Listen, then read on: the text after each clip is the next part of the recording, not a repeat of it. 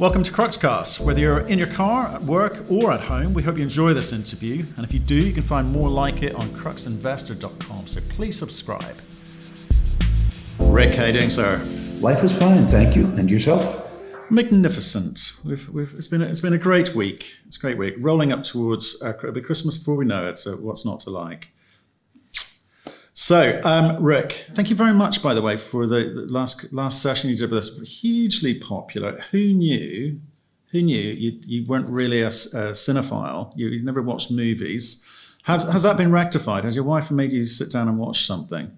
Well, in fact, although I forget the name of the movie, the one that you patterned the last interview off of, I was able to find and look at, albeit on the same screen I'm talking to you on, which is to say, in a very sort of miniaturized format. And I must say, I'm not going to say I liked the movie, but it was sort of amusing in theme and content. It hasn't driven me to become a cinephile at all, of course. It hasn't got your passion stirred. Okay, we'll have to try harder, and we're going to try harder today, actually. But more of that in a second. I must talk to you because you're a man in Havana, as it were. What's happening on the ground in the US? There doesn't seem to be a decision yet.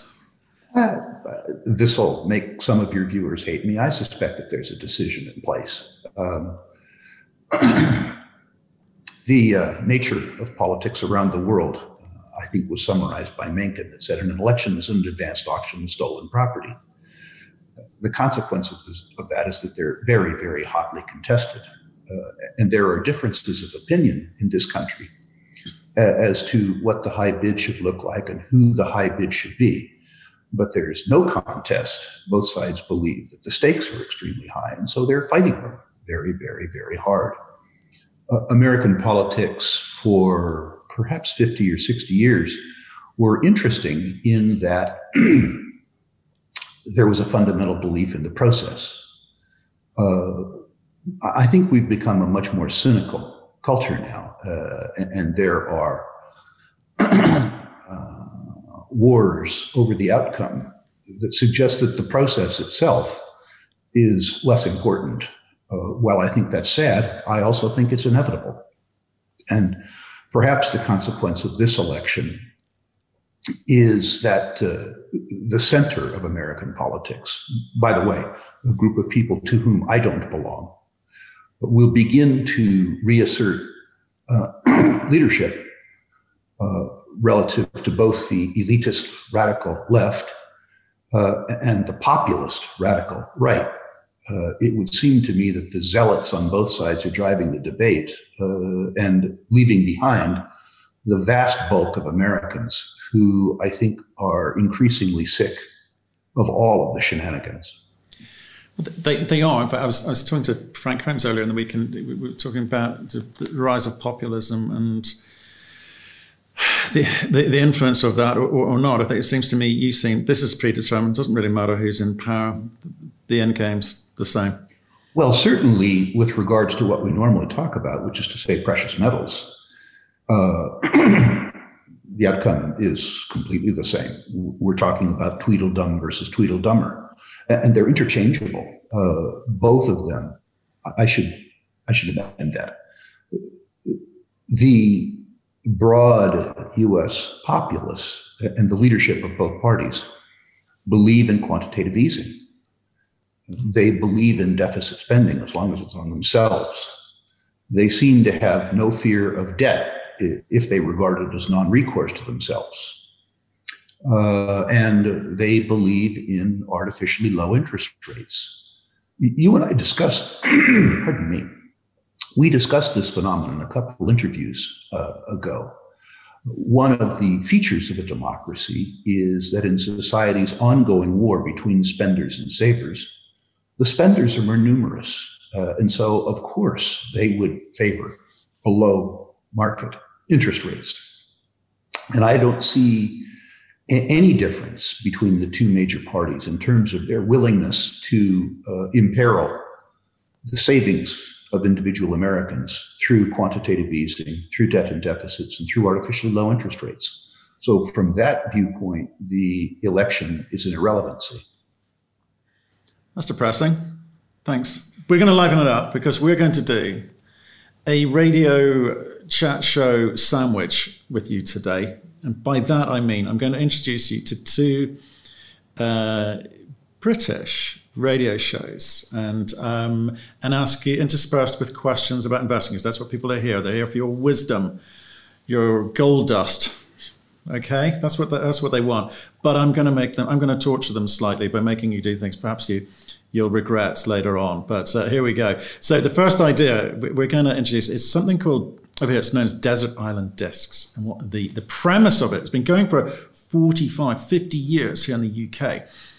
A celebrity, that would be you, is stranded on a desert island, place unknown, and to help them idle their hours away, they're allowed to take some music with them, some books, and a luxury item. Okay, so we're going to make you just think about this, and we're going to make you pick 5 pieces of music.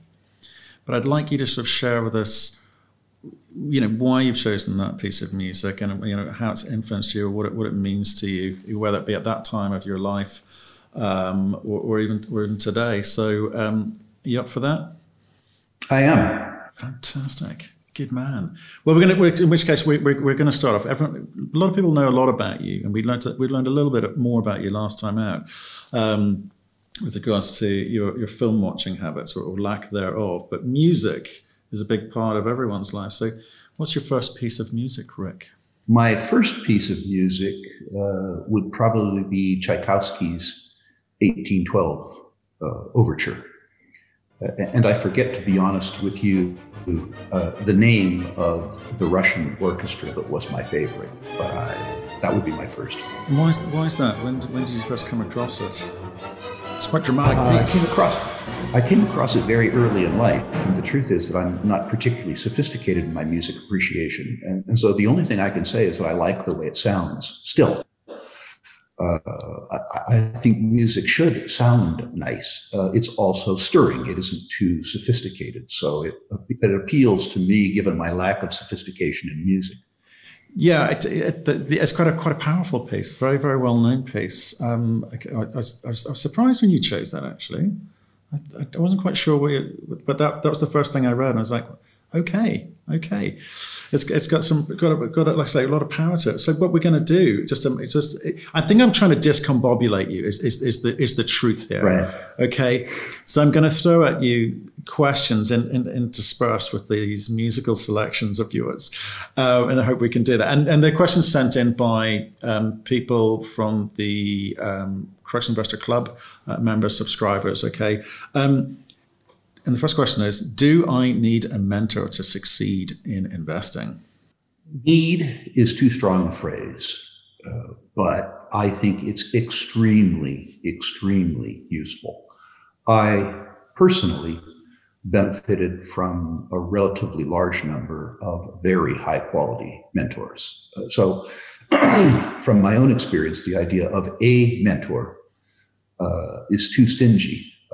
I would suggest, if it's possible, to acquire more than one mentor, because there are many facets to investing, and your needs change through your career.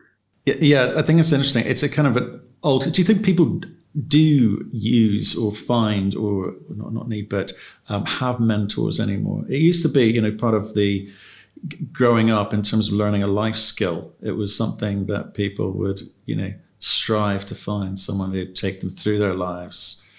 I can tell you that many people seek me out as a mentor, and I still, at age 67, turn, to people who I believe have skill sets and knowledge that I don't have.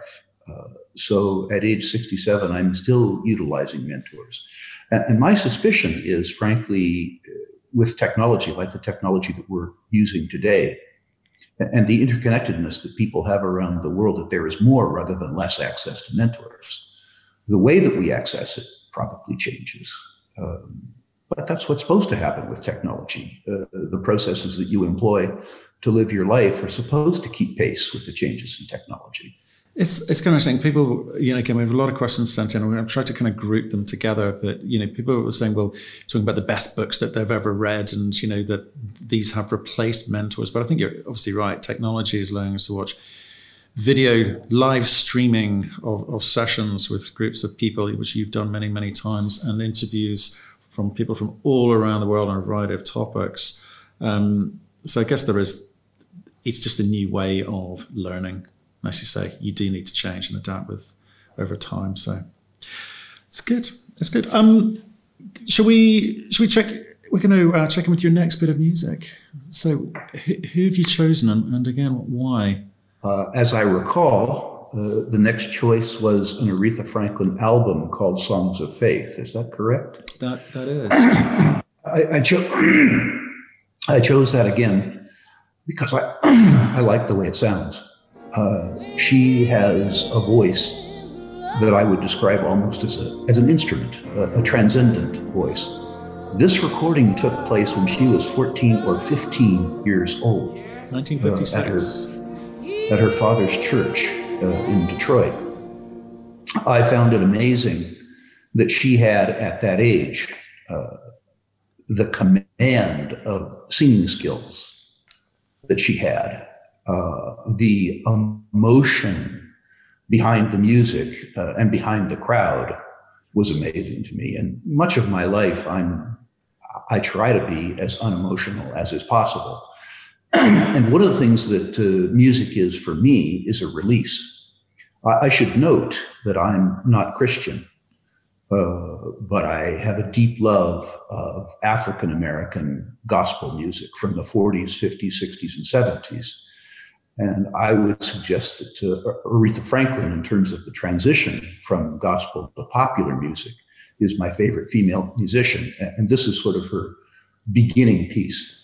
Yeah, so it's a real anthem. I mean, she's responsible for quite a few anthems, for sure. A very powerful woman. I was listening to a radio show with her in it the other day, and she's turned into a fabulous darling with no holds barred.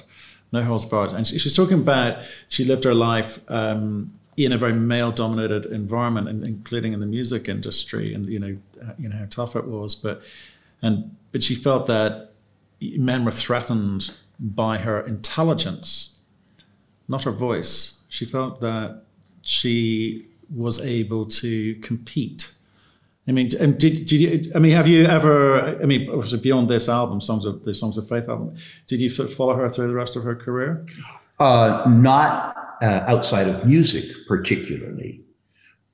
She has been a sort of favorite of mine in terms of music. I guess the subtext of that is, if you will, African-American philosophy. And I've been a studier of that too, because I'm interested in subcultures. But tell me about that. What does that mean in America? We've seen, obviously, through the US elections and the lead up to this very polarized nation and Black Lives Matter, etc. But what was it in the 40s and the 50s or the 60s and beyond? Well, probably later for me. I remember very well when I was in my teens, having mixed emotions about the war in Vietnam, taking in information from all sources. And then one of the greatest political and social philosophers in American history came on TV. His name was Muhammad Ali. As a prize fighter, he had a better sense of Vietnam than 500 congressmen did. He looked right at the camera, said, "I ain't got no quarrel with no Viet Cong. None of them never called me." And struck me plain as day. And then from there, I started reading a lot of Malcolm X, who professed at that time to be anti-white. You could tell from his reading that he was anything but anti-white. He was merely pro-Black. And the overriding theme of Malcolm X's work is that you can't allow yourself to be judged by somebody who has an interest in degrading you. One of the meanings of Black gospel, I think, was for a time forming a community with God, because a community inside their own country was unavailable. finding strength in oneself, finding strength in a subculture that gave life meaning, but also defended you against a circumstance that was overtly, in many cases, hostile, appeals to me. There from time to time, as a libertarian and anarcho-capitalist and a gold bug, I empathize as opposed to sympathize with the sense of an oppressed minority. Yeah, and it's just coming back to the subculture thing. But do you think that moment made you realize that we're all equal, we're all intelligent, we're all capable of intelligent thought, but you recognize the oppression of this group of people? Oh, I think I recognized that before. I remember being very young and noticing fairly overt hostility, even among young people, between Caucasian, African American, and Latino communities. My first memory of that would have been at 7 or 8 years old. And even at that age, while I understood that there were difficulties,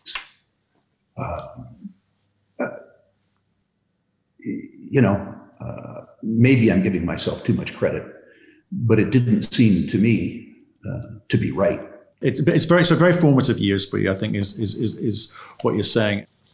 So here's one question sent in. Are you discombobulated yet? We're trying really hard.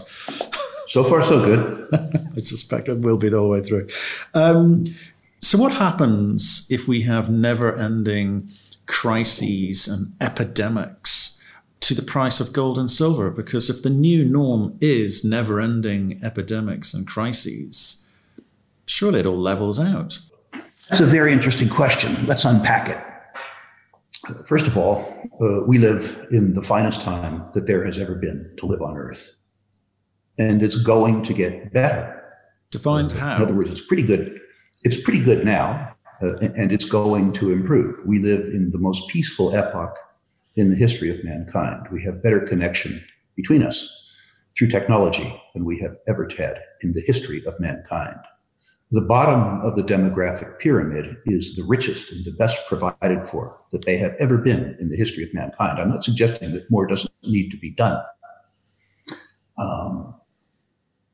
So let's get that out of the way. The ascent of man is the longest running bull market that any of us have or will experience, and it will continue. There will be periodic resets and reckonings. That's just the way it is. My own belief is that while the gold price moves as a consequence of people's fear, the most important fear doesn't have to do with epidemics or even low-scale conflicts. It has to do with the debasement of purchasing power of people's savings denominated in conventional savings instruments, particularly savings instruments that are issued by sovereigns, which traditionally have been regarded as safe haven instruments. So I would argue with your questioner that the gold price is determined by the policy response to the perception of crises or the existence of crises. As a young investor and as a young man, we were trained to believe that the eventual consequence of a 6 or 7 or 8 or 10 year economic expansion was a recession. The sort of, Schumpeter described it, the animal spirits would go to an illogical extreme, and that the consequence of a bull market would be a bear market.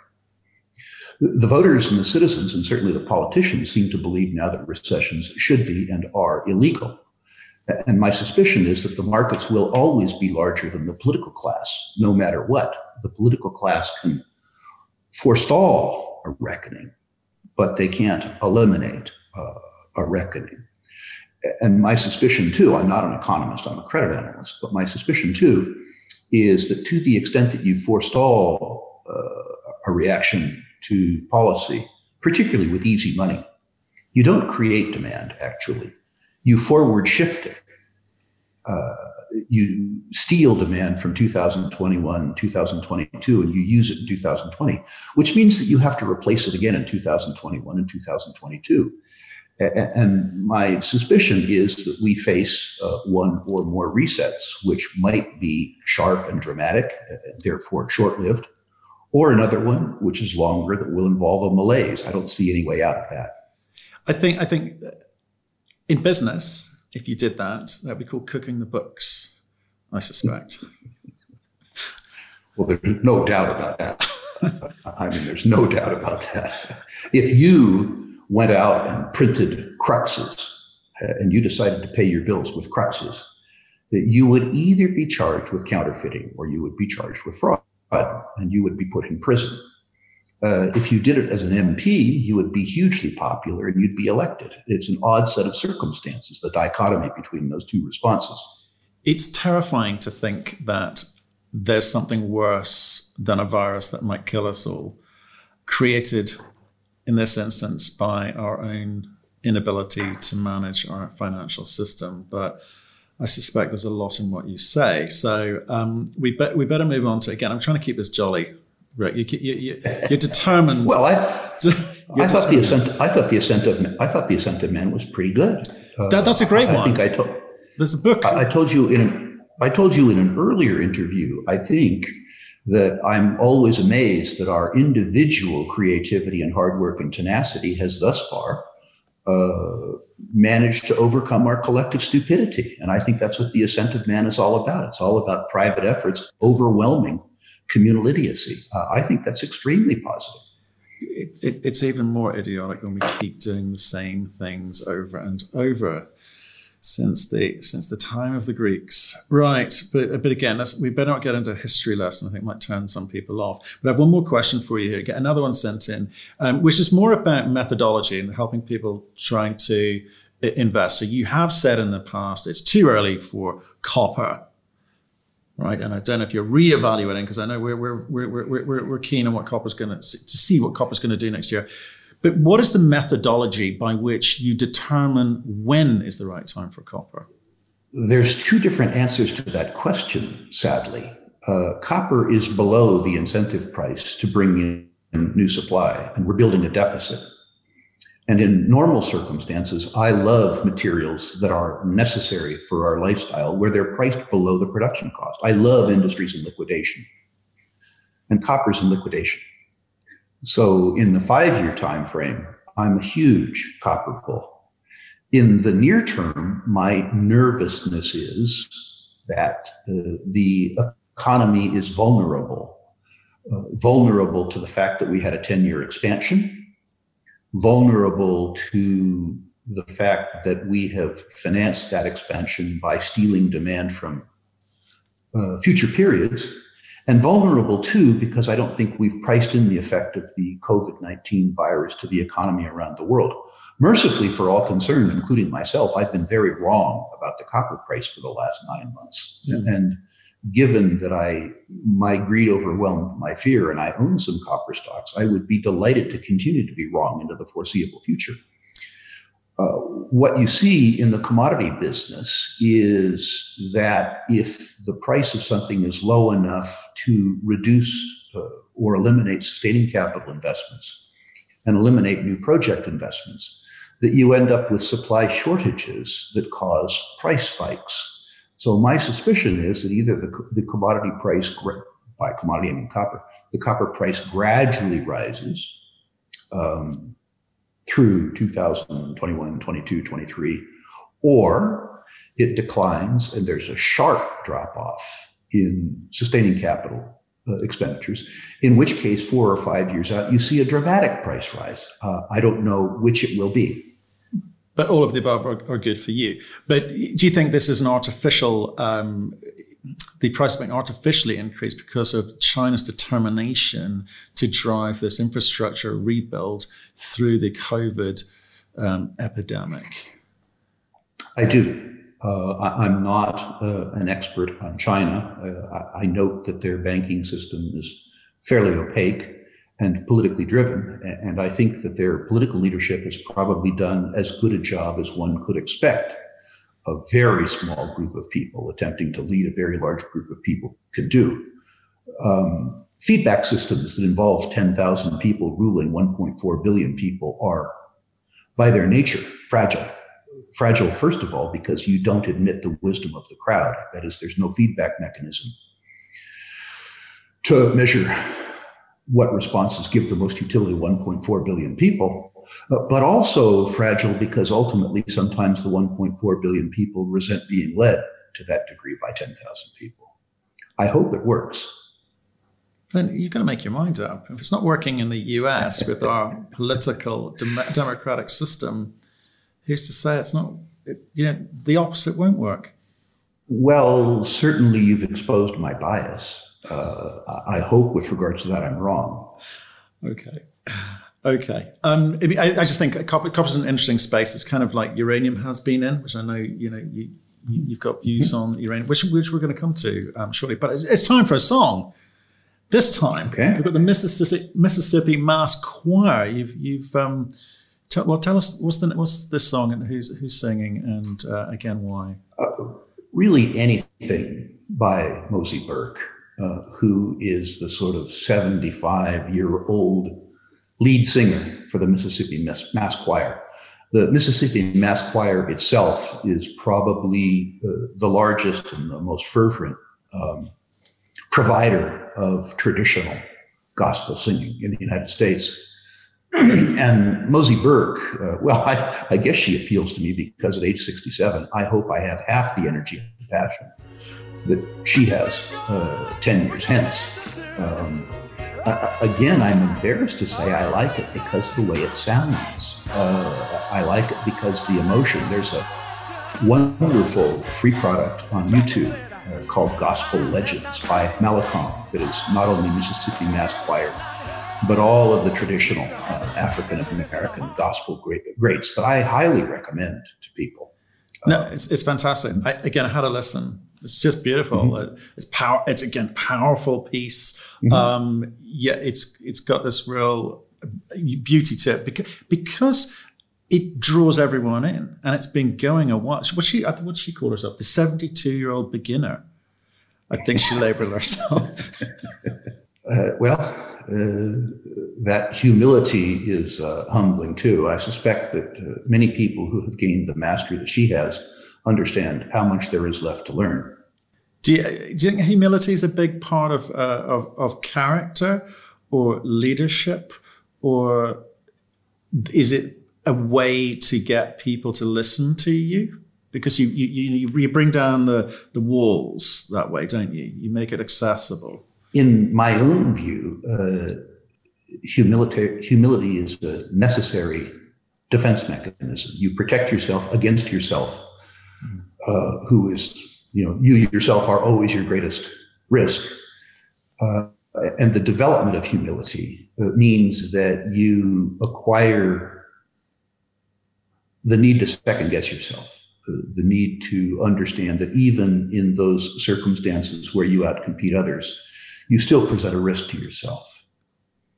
And so, I suspect with regards to Moisey or Mama Birch, as she is called, that she, as she becomes more familiar with her craft, understands how many aspects of it she still isn't familiar with, or when she listens to one of her masterful recordings, she is still concerned with making it better.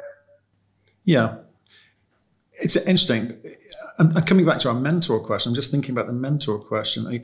Would you see yourself as more approachable, or are you more attracted to people with humility, or do you strive to be like the most successful person you know? I mean, how do you how do you identify yourself against other leaders in the investing space or the mining space? Have you tried to be yourself, or have you aspired to be someone else?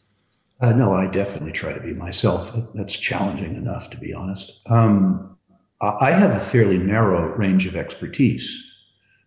In order really to be useful to someone, the mentorship role that I'm best at really involves natural resource investing or the broader concept of financial risk.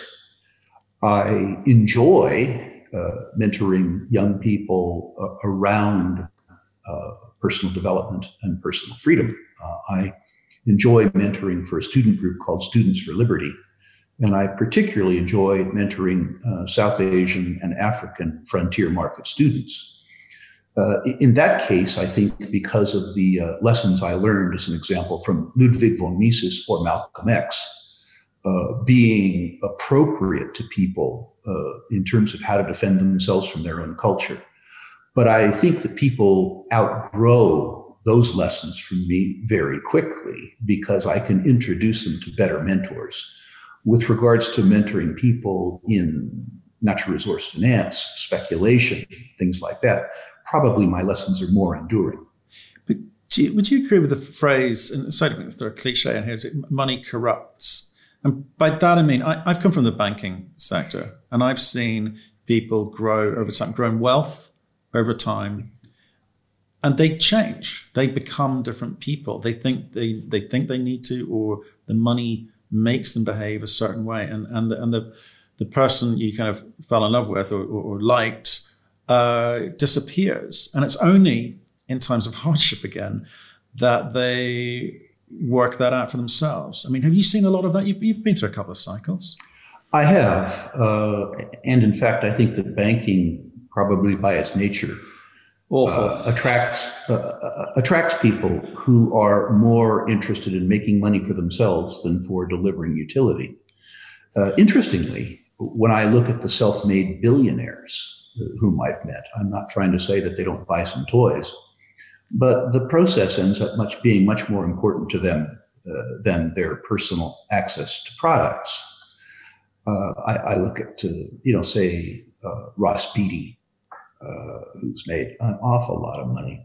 He's given away an awful lot of money. And while his lifestyle is certainly comfortable, it isn't consistent with the image that somebody has of a financial tycoon. I found that most of the self-made people who have made a lot of money are much less interested in the trappings of success and much more interested in the process of success, much more interested in making money by delivering utility to others. It's the sort of entrepreneurial spark that gives them joy. I'm not trying to say that there aren't a large number of people whom I would regard as corrupt in financial services and in extractive industries, and I've run into lots of them. Mercifully, I've run into so many people in the course of my life that I can merely ignore the ones who have proven themselves to be corrupt to me, or I can use them in the furtherance of my own goals without actually offering up too much utility to them. But can you spot it coming? How long would it take you to decipher? I assume it. I mean, to be honest with you, that sounds very cynical, but I assume it. One of the things I always do in an initial interview with a company promoter, as an example, is I ask him 2 or 3 questions where I already know the answer.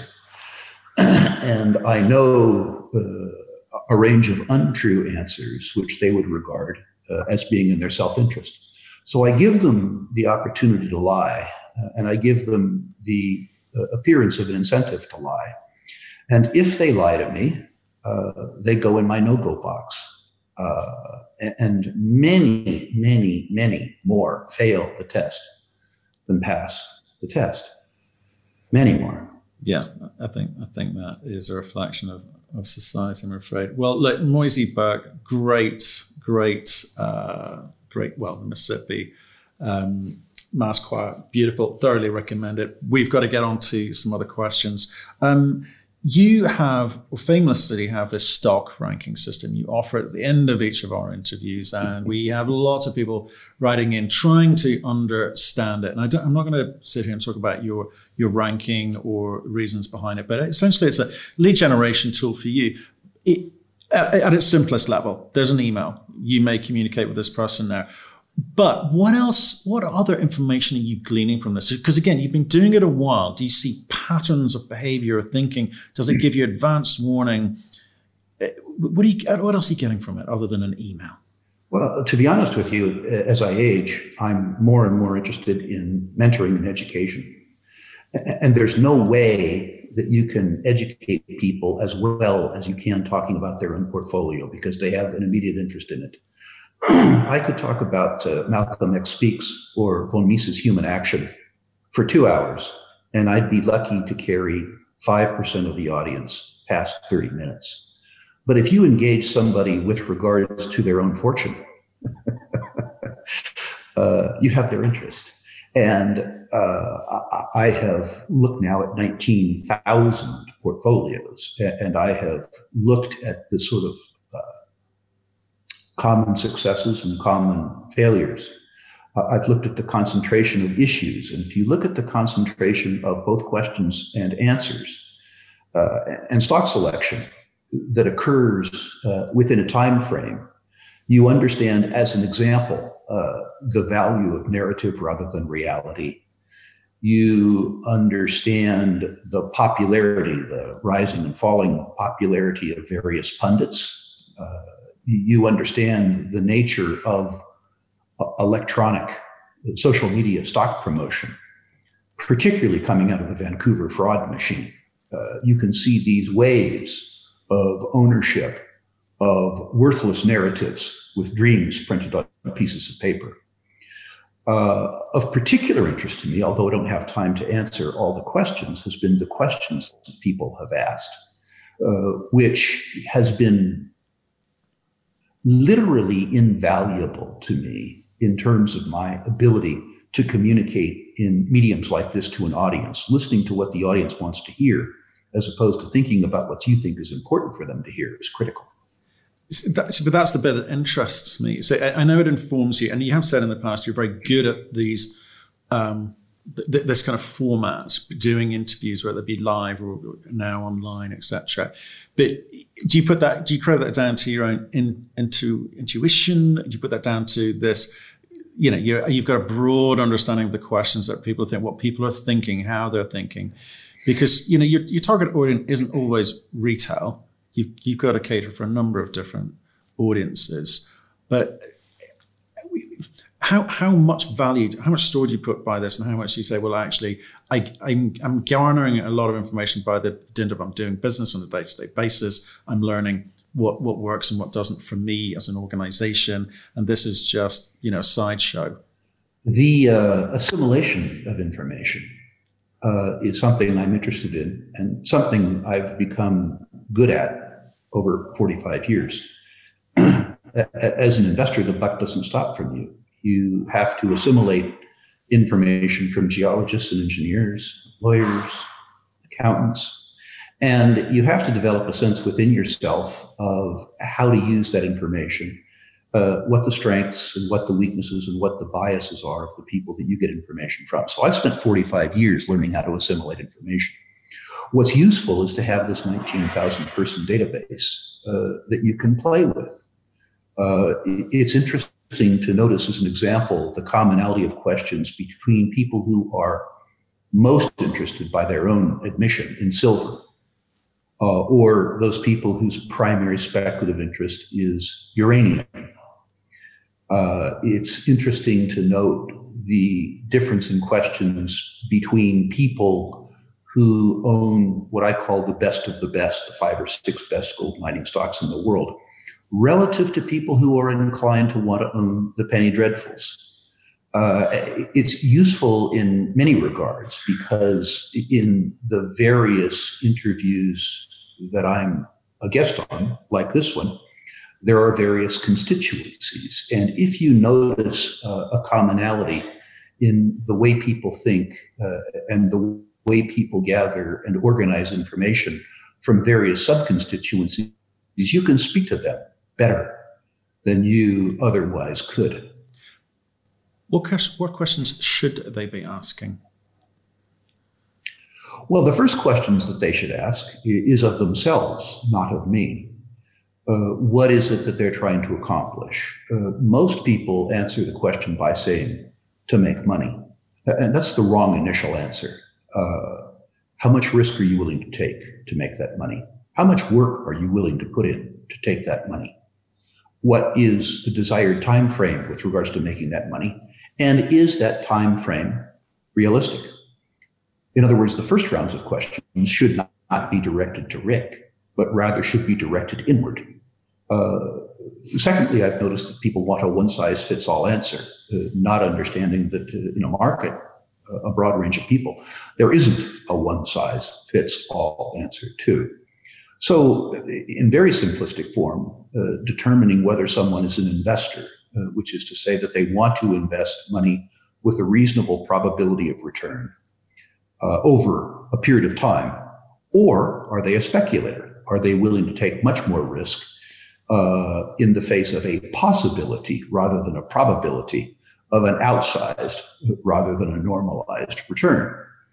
What most people want, of course, is outsized return with minimal risk, which only occurs in extraordinary bear markets where most people don't have the guts to actualize the strategy. But I think those are important questions. At once, I think many people would suggest that they want to be investors and speculators too, which is fine. Then you need to determine within very broad parameters how much of your portfolio you'd like to invest with and what percentage of your portfolio you can afford to speculate with.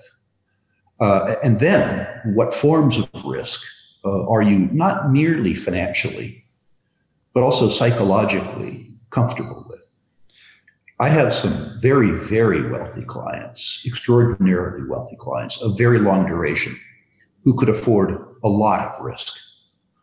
They could lose 100% of the value of their account with me, and it wouldn't change their decision as to what to have for breakfast at all. But the truth is that the psychological aspects of taking speculative loss are so distressing for them that although they could afford 100% wipeout, I won't let them speculate. I believe that the essence of wealth is enhancing your sense of well-being. And these extremely wealthy people experience so much psychological disutility from speculating, and they make my life so crazy when they do speculate, that I won't let them speculate. It's important that they know themselves, or failing that I come to know them well enough that I can guard them against themselves. So when you're reading through these questions, I mean, do you get that? I guess this is a hard one, not enough data points maybe. Are they looking for affirmation of decisions they've already made? Or are they willing to have a change of mind based on what you say? How powerful are you, Rick? I guess that's what we're asking. The truth is, I mean, what you say is true. Both selling and teaching are primarily affirmative. And if you can't, as a teacher or as an investment manager, achieve an understanding that's affirmative to the student or the client, you will fail in communication. You won't fail in every circumstance, but the percentage of people who are truly broad-minded relative to the people who respond to affirmation is so small as to be almost statistically insignificant.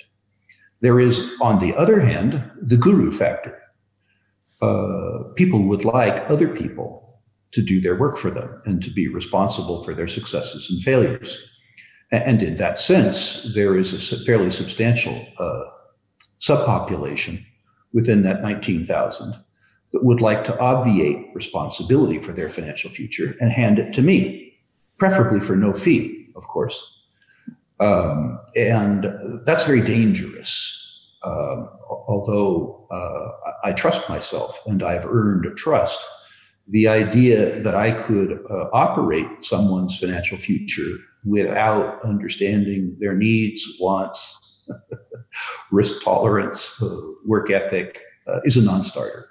But we're in an interesting area, the psychology of investing, especially at retail level. You talk about infinitesimal, a number of people capable of understanding.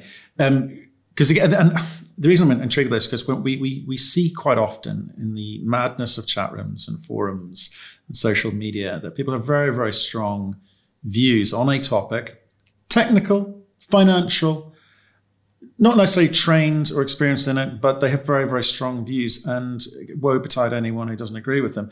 You know, that is the nature of investing. People, I guess, feel very protective of the decision that they've made, but very, very few prepared to admit they're wrong or change the decision making. And we see that in the incoming response, where as a percentage of people who say we've changed our opinion based on information we've learned on your show, etc. So I'm just wondering, how do you deal with that? Because you're trying to onboard people. They have set views. They've set perception of the marketplace, but they must have come to the realization that they're not equipped as well as you are to make better investment decisions.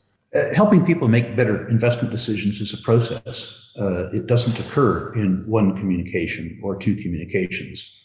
The best I can hope for is to give the listener enough value up front that he or she is incented to pay attention to the process. Very often unsuccessful, which is fine. One of the reasons that I do this is I come to be in touch with a very large number of people, and the probability that there are people there that I can communicate with and help is expanded, given the fact that I touch a large number of people, and I touch them for an extended period of time. There are people within that data set and in those discussion rooms, as you discuss, that have no business doing business with me. The fact that they come to recognize it before we trouble each other is a good thing too. One of the things I've learned with regards to affirmation is if you touch any part of somebody's belief the wrong way, they won't listen to the whole of your message. I've been saying for sort of 3.5 or 4 months now that I believe that we're probably in the early middle stages of a real secular bull market in precious metals with higher precious metals prices, but that the small end of the market got too hot too fast and got overpriced. So the headline, because of course interviewers need a headline, is Rick Rule says junior stocks are overpriced. I'll use that. That's a good idea. If they listen to if the people listen to the whole interview and listen to that remark in the context of the remarks, they would understand the message. But I see absolutely vituperative responses, including to me personally, about the fact that I'm trying to talk the market down for my own benefit, that I'm a tool of the Rothschilds, or merely that's a good one, or merely that I'm inconsistent in terms of my message.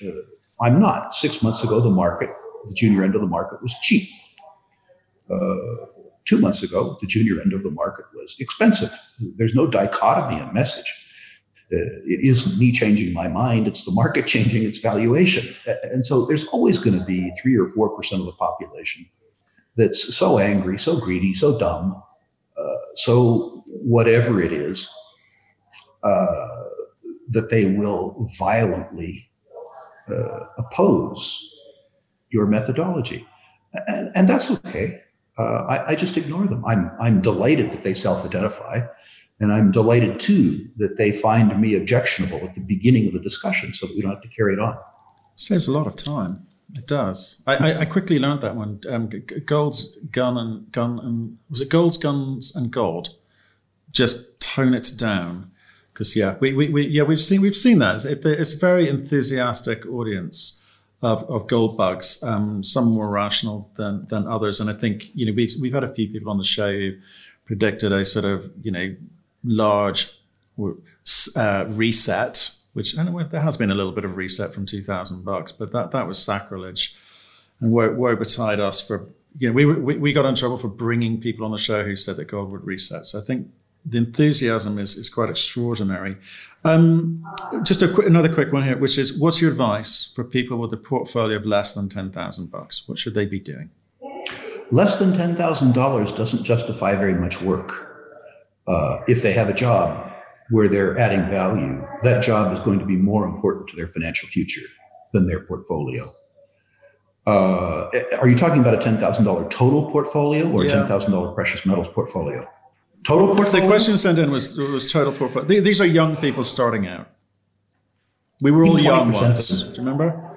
Keep at least 20% of it in cash, or more importantly, keep at least 2 months' living expenses in cash.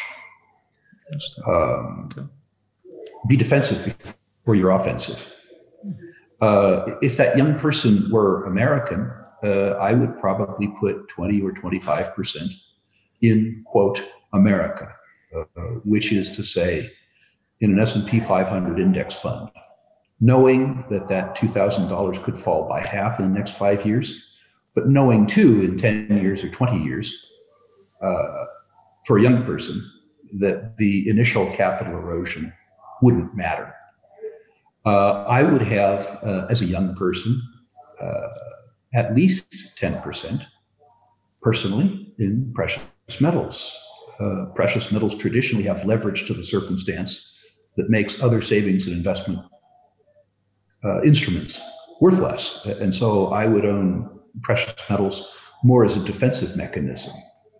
And that could be done either with physical precious metals, or I would suggest, because you can buy very small amounts of stock these days, buying the 5 or 6 finest gold mining companies in the world, which is to say, buying the beta in the precious metals equities markets, and maybe even underperforming the index, but owning the finest companies in the world, which will give you that beta de-risked from company failure to a large degree.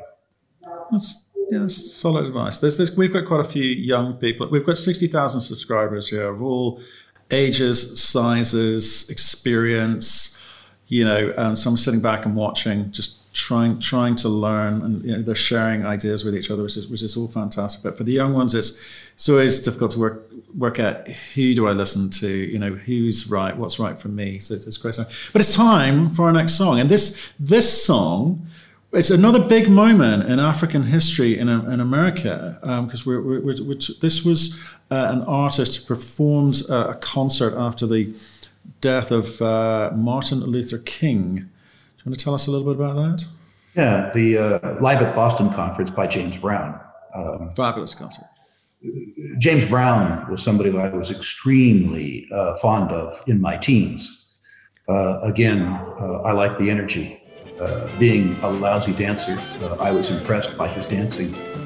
But I was also impressed by his evident leadership skills. The James Brown Band performed extraordinarily complex music, syncopated music, polyrhythmic music, and they never missed a beat. They never missed a note. When I had the ability as a young man to go to a James Brown concert, and by the way, that was an adventurous set of circumstances. Although I was part of the majority population in the world at large, I was part of a very distinct and visible minority at these concerts. Because we're talking about 1968 here. This was correct. Late 60s. Correct. A period of time where, when I grew up, there was very overt racial hostility on both sides. Absolutely. Right. Absolutely. For different reasons, but it was there. A side biographical note, I was a boxer at that point in time, and I boxed in a very large gym, probably 300 fighters between pro and amateur. And if my memory serves me well, 10 were Caucasian. So I wasn't unused to that circumstance. But back to James Brown, the leadership skills, given the complexity of the music, was astonishing. This particular concert, first of all, was vintage James Brown.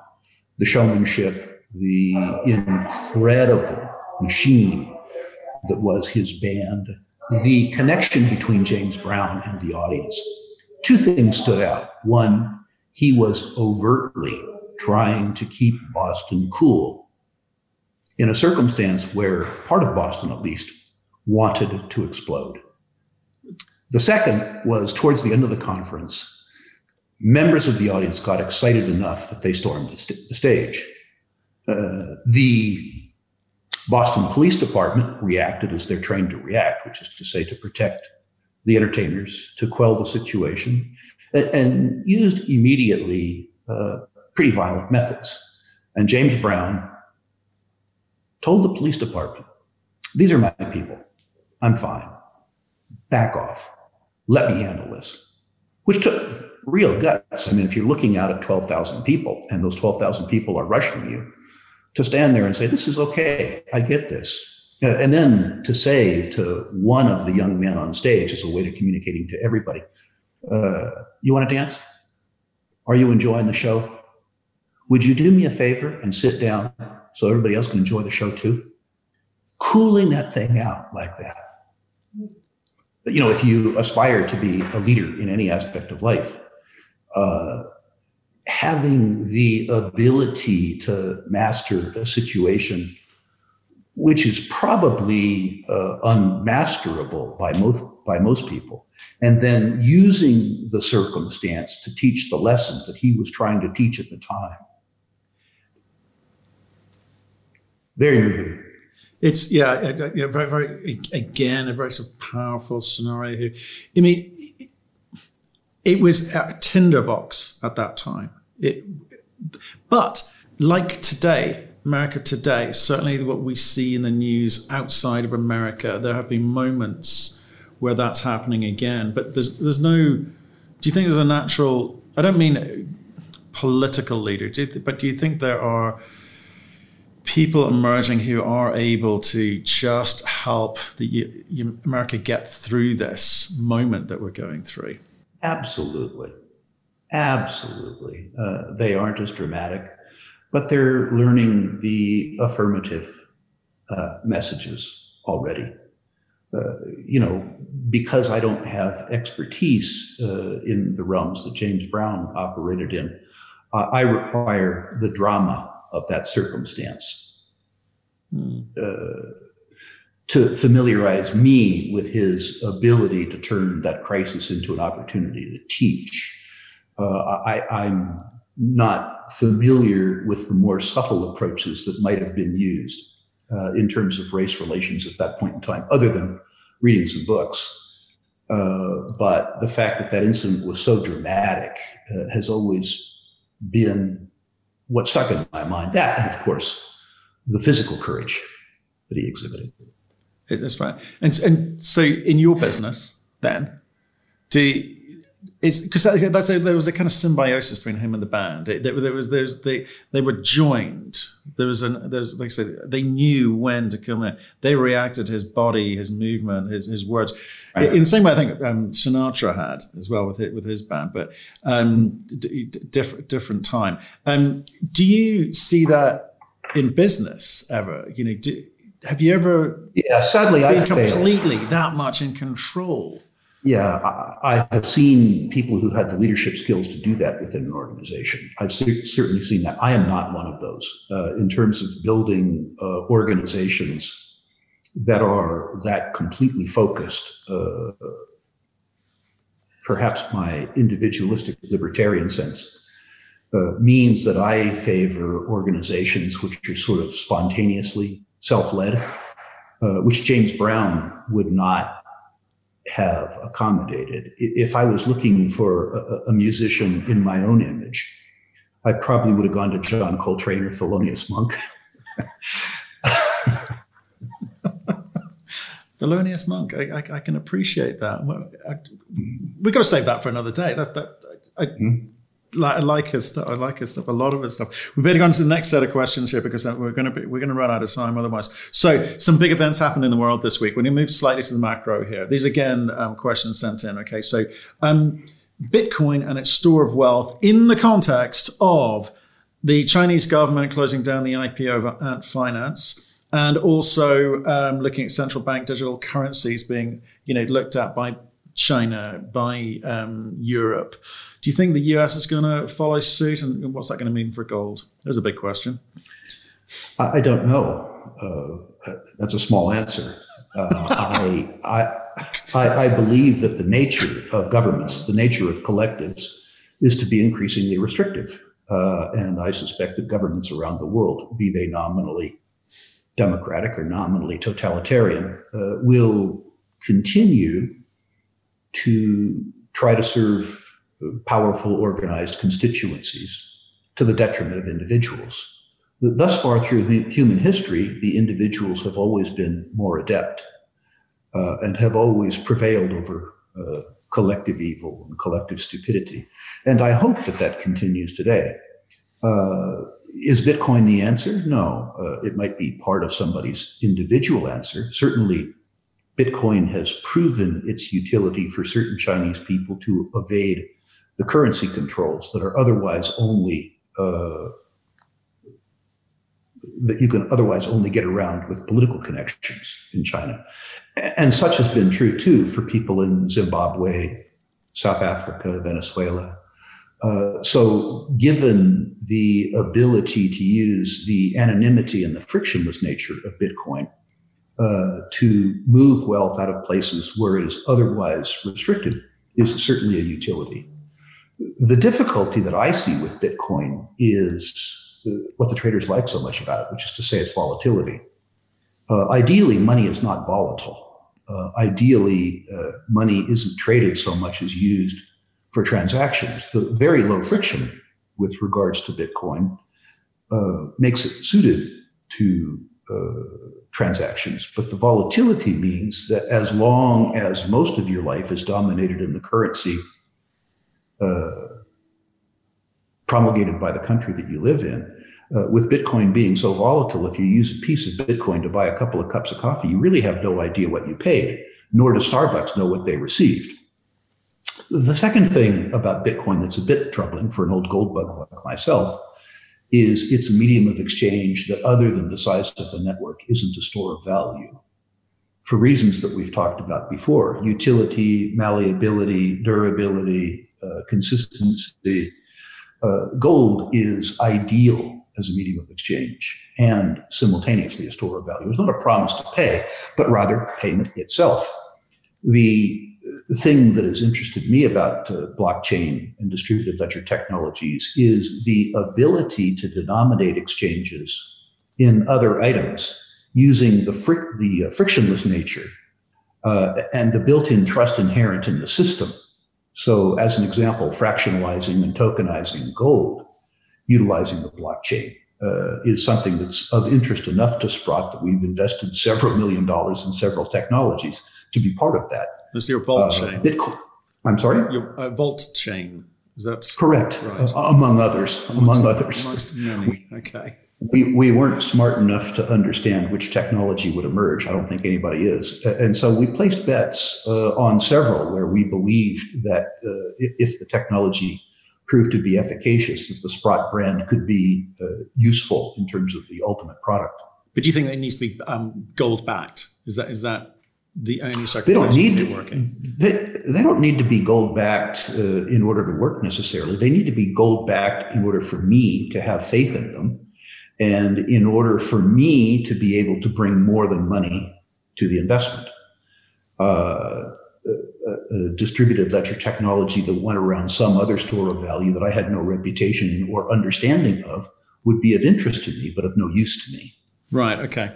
I mean, I think that's a big one. Again, I'd like gold bugs, Bitcoin aficionados, very, very passionate, very, very dismissive if you're not passionate. But that one's been playing out for a long time, and I suspect it's got a long way to run until governments work out how to control it. One question here. It's a question about cycles, the predictability of cycles. Do you think it was more predictable in the past to be able to predict commodity cycles than it is now? No. Maybe that's because I've, in terms of time, never been accurate predicting cycles. I've always been early. And I don't see myself as being any better or any worse than I ever was. I think if you define cycles as a function of markets, Buffett famously said that there are so many factors that go into a market that understanding a market, at least with regards to timing, is trying to know the unknowable. And as a consequence of that, is useful only for amusement. Longer term, in commodities, cycles are broadly predictable within pretty generous time frames, which is to say, if you have a commodity where the supply of that commodity is integral to the life that you want to live and that society wants to live, In other words, if there's ongoing demand for that commodity. And if the industry average selling price is below the fully loaded industry average cost of production, one of two things happens. Either life changes for the worst because that commodity is unavailable, or the price goes up. And if the commodity is essential enough, electricity, the means of transporting electricity, food inputs, energy, there's really no choice. The price goes up. You can get the when part wrong, but you don't have to worry about the if question. And the truth is that in periods of time where there are artificially low interest rates, the when part becomes less important. In terms of net present value calculations, when I was younger, let's say the early part of the decade of the 80s, when the yield on the US 10-year Treasury was 15%, in doing a net present value calculation, you had to burden the outcome with a 15% annualized bogey, which was very hard to overcome. In a circumstance where the US 10-year Treasury yields 60 basis points, which is to say your evaded opportunity is 60 basis points, you can afford to be wrong on time if you can psychologically afford to be wrong on time. One thing that's happened to me, ironically, at 67 years of age with less time left on earth, is that I've become much more patient, particularly as a function of low interest rates. Yeah, I think that's right. Again, we take a lot of commentary about, how do I time the bottom? How do I time the top? And you never, ever, I don't know anyone who can, and you're never, ever going to be able to do it. So, as you say, come up with your investment thesis, pick your horses, sit back, enjoy the ride. That's how we approach it anyway. We're going to have to move to your last song of the day, and this is a rather fantastic one by Elmore James, which has been covered a few times by lots of people, like Eric Clapton, later on. But do you want to tell us a little bit about this song? It's an amazing one. Well, the covers certainly, if you hadn't heard the original, were attractive pieces of work too, but they pale to the original. This one I like just because of the way it sounds. The interplay of Elmore James' voice with the slide guitar was really incredible. I don't take any social meaning out of the use of rain for tears. That's a common blues theme and too simple to matter much to me. So there's no social significance of this to me. You could be interested in Elmore James' life, growing up a sharecropper, becoming a professional musician because at age 12 it was more fun to him than picking cotton, that sort of rebellious spirit, if you really want to push meaning. But the truth is, I just love the way this piece sounds. I just absolutely love the way it sounds. If there was a piece of music that resonated with me purely because I thought it was pretty. Yeah, no, that's a fantastic selection today. I'm just very conscious of the time here, and we're running up. I'd hope to get a whole nother segment, and we're going to have to save that for the next time if you'll come back. But to finish off this radio show gimmick of mine, which again, it's horrific. It's like my segues, they're awful. But I've asked you for two other things. I've asked you for a luxury item that you take away on this desert island of yours. What did you come up with? A telescope. My suspicion is that the ambient air quality and ambient light on a desert island would be perfect for stargazing. And given that I would probably have a lot of time stuck on a desert island not doing interviews, stargazing is something that would amuse me. So the luxury item would be a telescope. I was thinking about scuba gear, but perhaps that would be a necessity rather than a luxury of a desert island. So I threw out scuba gear in favor of a telescope. And did you have one as a child? Did you ever have one? I always wanted one. I never got one. No, I live in a place now, sadly, where the sun seldom shines. And so a telescope in northwestern Washington is of limited utility. But were I on a desert island, I think there'd be a lot of utility. Wonderful. But I'm going to make you select a book that you would take to idle your hours away whilst on the desert island. My favorite book The book that's had the most meaning to me, and a book that I would probably need to refer to on a desert island, would be Human Action by Ludwig von Mises. It's useful too that it's a very dense and very turgid book, so rereading it takes a lot of time, which theoretically I would have on a desert island. You're right. I'm going to write that down. We're going to have to get into that, everyone. Well, look, Rick, thank you for putting up with our little foibles and our fun and attempts to extract investment advice from you in a slightly different way. People really enjoy, your knowledge, your sharing, your mantras, your phrases, your sayings. They do stick with people. So do keep up the good work, and we'd love to have you back on so we can play the next game which I'd lined up, which we've run out of time for. Rick, would you do that with us? I look forward to it. I've enjoyed both the process of the interviews, and I've enjoyed interacting with the people who have also enjoyed those interviews. I hope in our limited time remaining that you'll allow me to repeat my offer to your viewers. Absolutely, please do. That is this: I enjoy these discussions, and as a way to incent discussions, if the viewers will go to a website, sprottusa.com/rankings, you can enter your existing natural resource portfolio in that rankings sheet. Please, no pot stocks, no consumer product stocks, nothing that I don't understand. And I will rank those 1 to 10, 1 being best in my opinion, 10 being worst. And for those listeners who requested, I'll send a 50-year Barron's Gold Mining Index chart, which is the best, longest running equities index chart I have.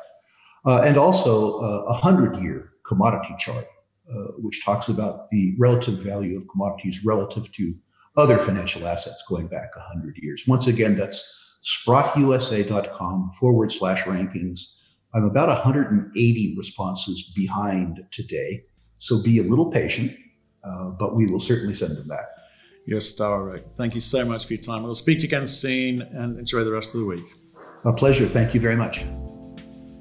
Thank you for listening. If you've enjoyed the interview, why not subscribe to Cruxcast or our website, cruxinvestor.com, and of course our YouTube channel, Crux Investor. Plus you can catch us most days on Twitter and LinkedIn. We really love getting your feedback, so please keep it coming, and we'll speak to you again soon.